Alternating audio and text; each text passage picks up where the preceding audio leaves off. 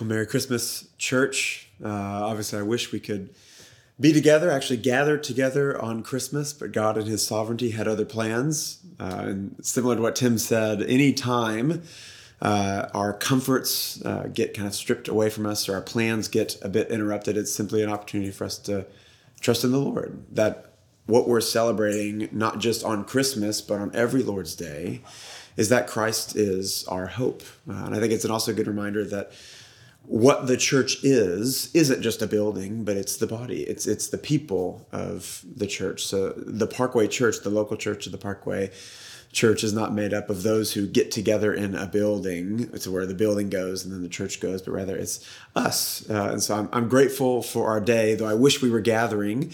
We can still worship together, though scattered. So if you have your Bibles, turn to Luke 2. We'll be in verse 8 through verse 14. At the end-ish of objectively the greatest Christmas show that's ever been made, Charlie Brown is coming to the realization that he doesn't really know what Christmas is all about. And so he cries out, "Isn't there anyone who can tell me what Christmas is all about?" And his friend Linus comes to him and says, "Sure, Charlie Brown, I can tell you what Christmas is all about." And he walks center stage and for the first time in the show lets go of his trusty blanket and he quotes this passage, Luke 2, verse 8 through 14. "And in the same region there were shepherds out in the field, keeping watch over their flocks by night. And an angel of the Lord appeared to them, and the glory of the Lord shone around them, and they were filled with great fear. And the angel said to them, 'Fear not, for behold, I bring you good news of great joy that will be for all the people. For unto you is born this day in the city of David a Savior, who is Christ the Lord. And this will be a sign for you. You will find a baby wrapped in swaddling clothes and lying in a manger.' And suddenly there were with the angel a multitude of heavenly hosts praising God and saying, 'Glory to God in the highest, and on earth peace among those whom he is pleased.'"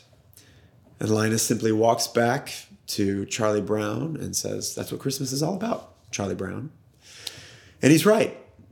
In this passage, we see the announcement that we've been waiting for centuries. We see the good news. This is the announcement of announcements, the arrival of the King of Kings, what all of creation has been longing for since Genesis 3:15 is here.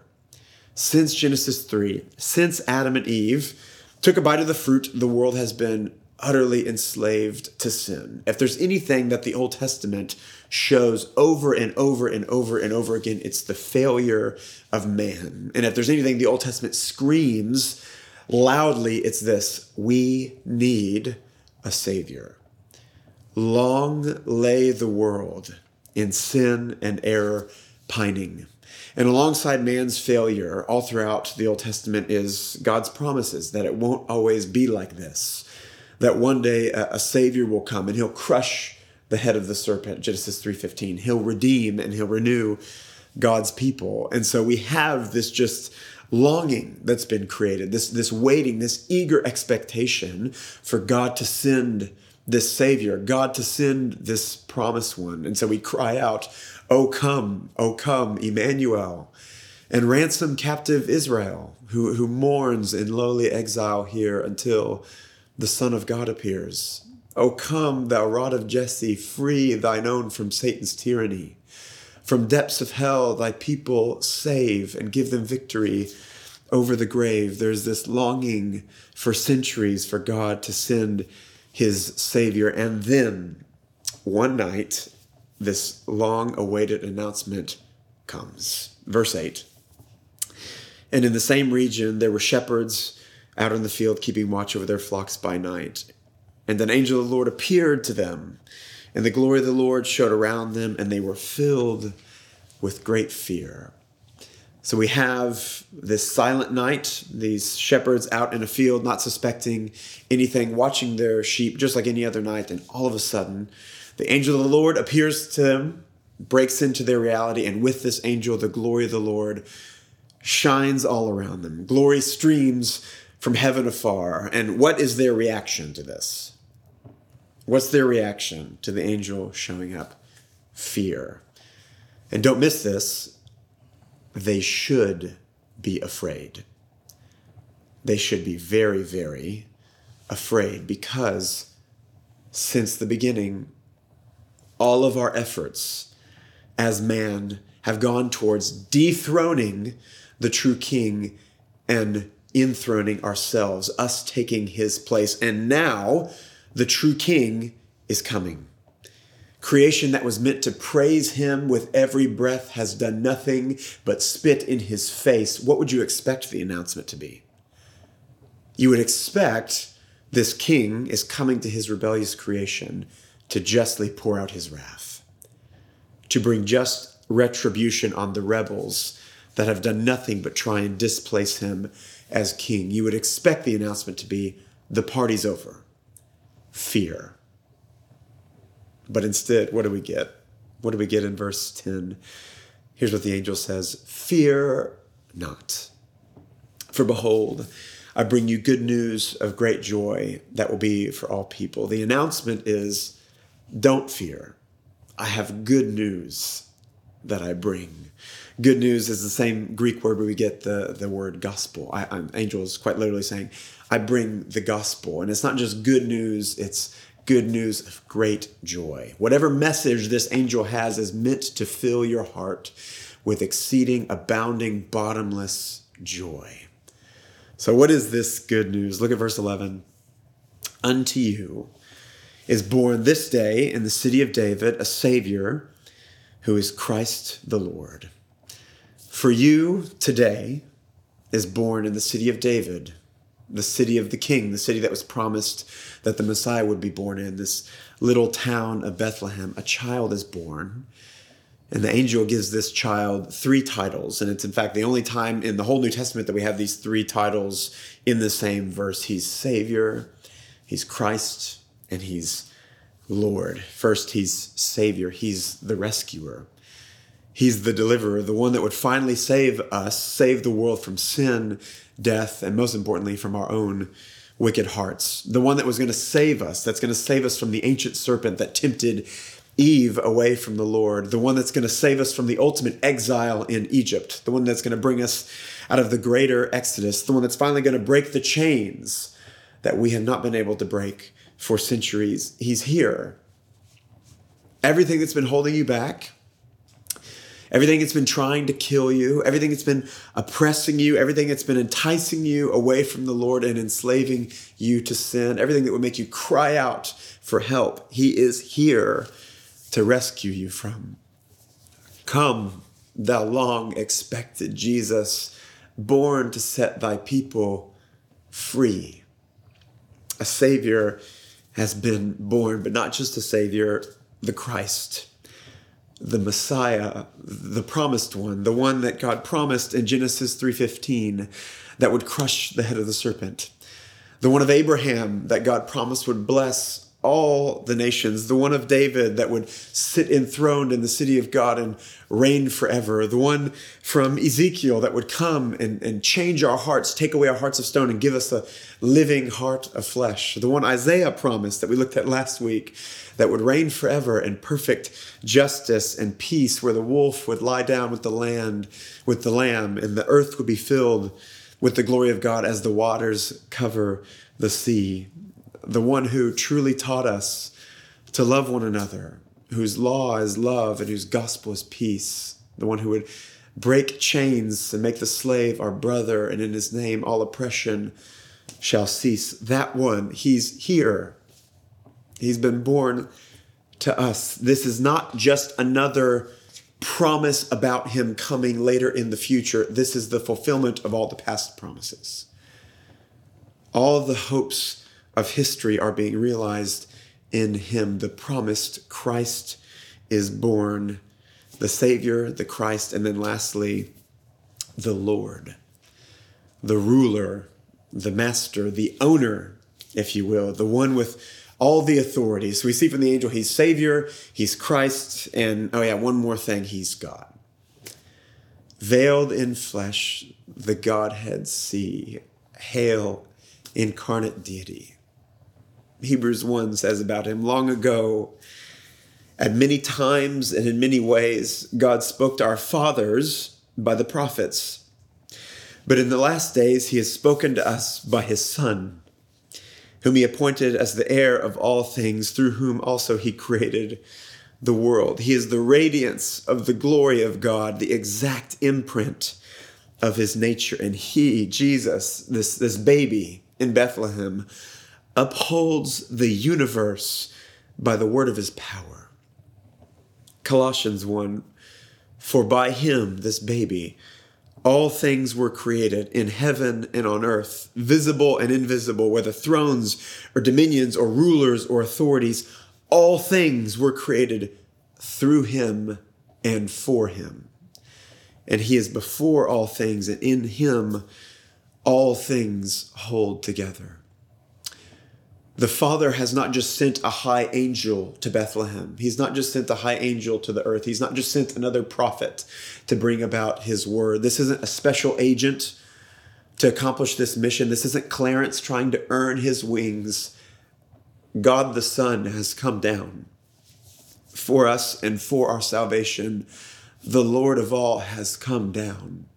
You and I have been calling ourselves Lord since the beginning, and we make terrible lords. We need someone who rules perfectly, in perfect justice and in perfect mercy. Someone who every single decree he makes is good. Someone whose reign brings nothing but joy and life everlasting. And he's here. This Lord is here. Could there be any better news that these shepherds could hear? Could any news fill their hearts with greater joy? Your Savior, your promised Christ and your Lord is here for you today. But the angels aren't finished. Look at verse 14. And this will be a sign for you. You will find the baby wrapped in swaddling clothes and lying in a manger. So now the angels turn to the sign. Anytime God brings an incredible announcement or a promise like this one, it's usually accompanied with a sign. So God tells Noah, I'm never going to destroy the earth with a flood again. What's the sign? To show that is a true statement. Look up in the sky, there's a rainbow. So what's the sign the angel says will accompany this incredible announcement? What do we need to look at to see that this announcement of this Savior who's going to deliver us, of this promised one that's going to rescue us, of this King of the universe, where do we look to know that this promise is true? And the angel says, look in an animal's feeding trough. Look in a manger. And this is where the story takes an unexpected twist. Where would you expect the King of the universe to be born? In the high courts, in the highest palace, surrounded by all the royalty of all the world, in a golden crib. That's where you would expect the King of the universe, right? This Lord who all things were made by and for. That's where you'd expect him to be born. Is that where he's born? No, he's born in a manger. He's born in a feeding trough. He's born in quite literally the last place you would expect him to be born. So what's going on here?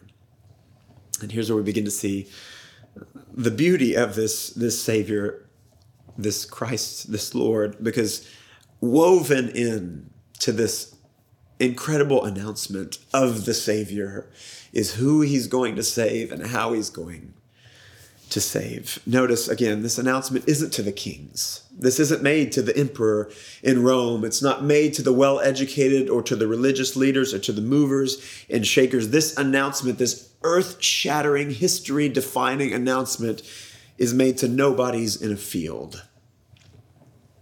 He's not born in a golden crib in the high courts. He's born in a manger. What is God showing us with this? Quite simply, this Savior will save by going low. By going incredibly low to save those who are incredibly low. He has not come to earth for the best of the best. He hasn't come for the righteous, those that believe they have it all together and maybe just need a little help. He's come for the forgotten shepherd. He's come for the commoner. He's come for the sinner. He's come for the forgotten. He's come for the rejected. He's come for the lowly.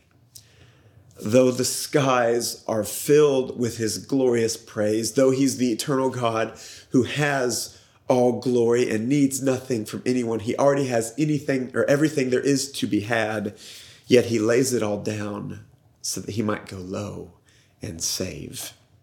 Philippians 2, though he, Jesus, this baby in a manger, was in the form of God, he did not count equality with God a thing to be grasped, but emptied himself, taking the form of a servant, being born in the likeness of men. Mild he lay his glory by, born that man no more may die, born to raise the sons of earth, born to give them second birth. He will save us by going low, not just from heaven to earth, that's low enough, but to a manger. Again, the lowest place that we could imagine. In fact, there's only one place lower that he could go, that he will eventually go to, and that's the cross.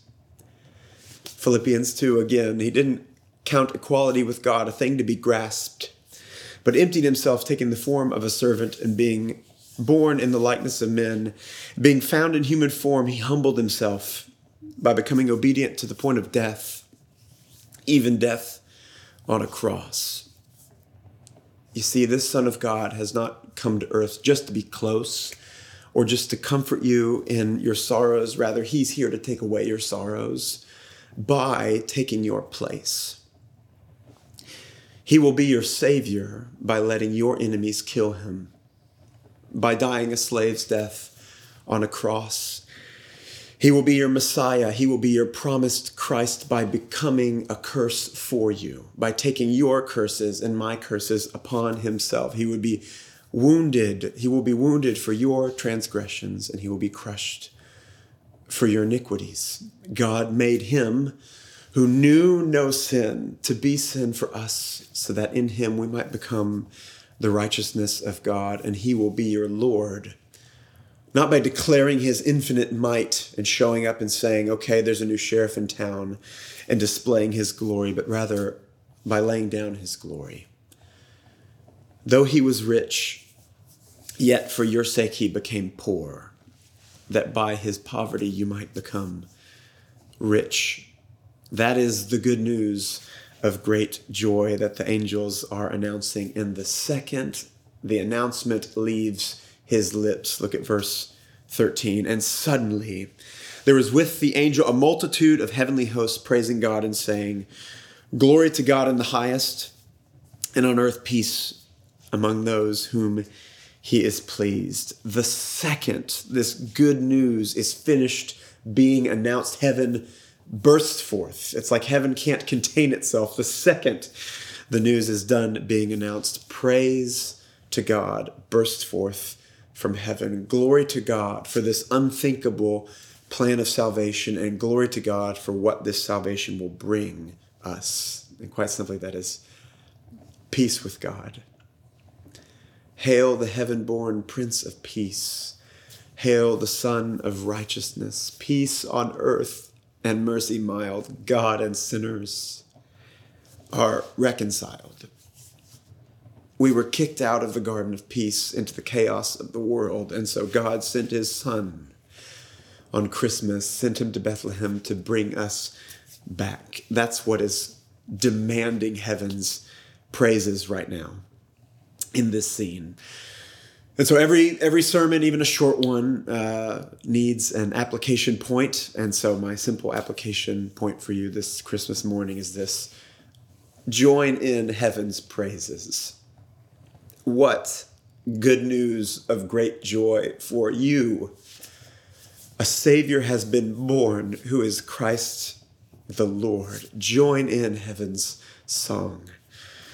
Joyful all ye nations, rise, join the triumph of the skies. With the angelic hosts proclaim, Christ is born in Bethlehem. Your Savior, your Christ, your Lord has come. God has become man so that man might know God. The eternal Son of God by his nature has become a man so that you and I might be sons and daughters of God by adoption, by grace. We could not draw near to him. We could not draw near to God, so God drew near to us. He came low to save those who are very low, you and I. What a Savior, what a Christ, what a Lord. Merry Christmas, church. We love you.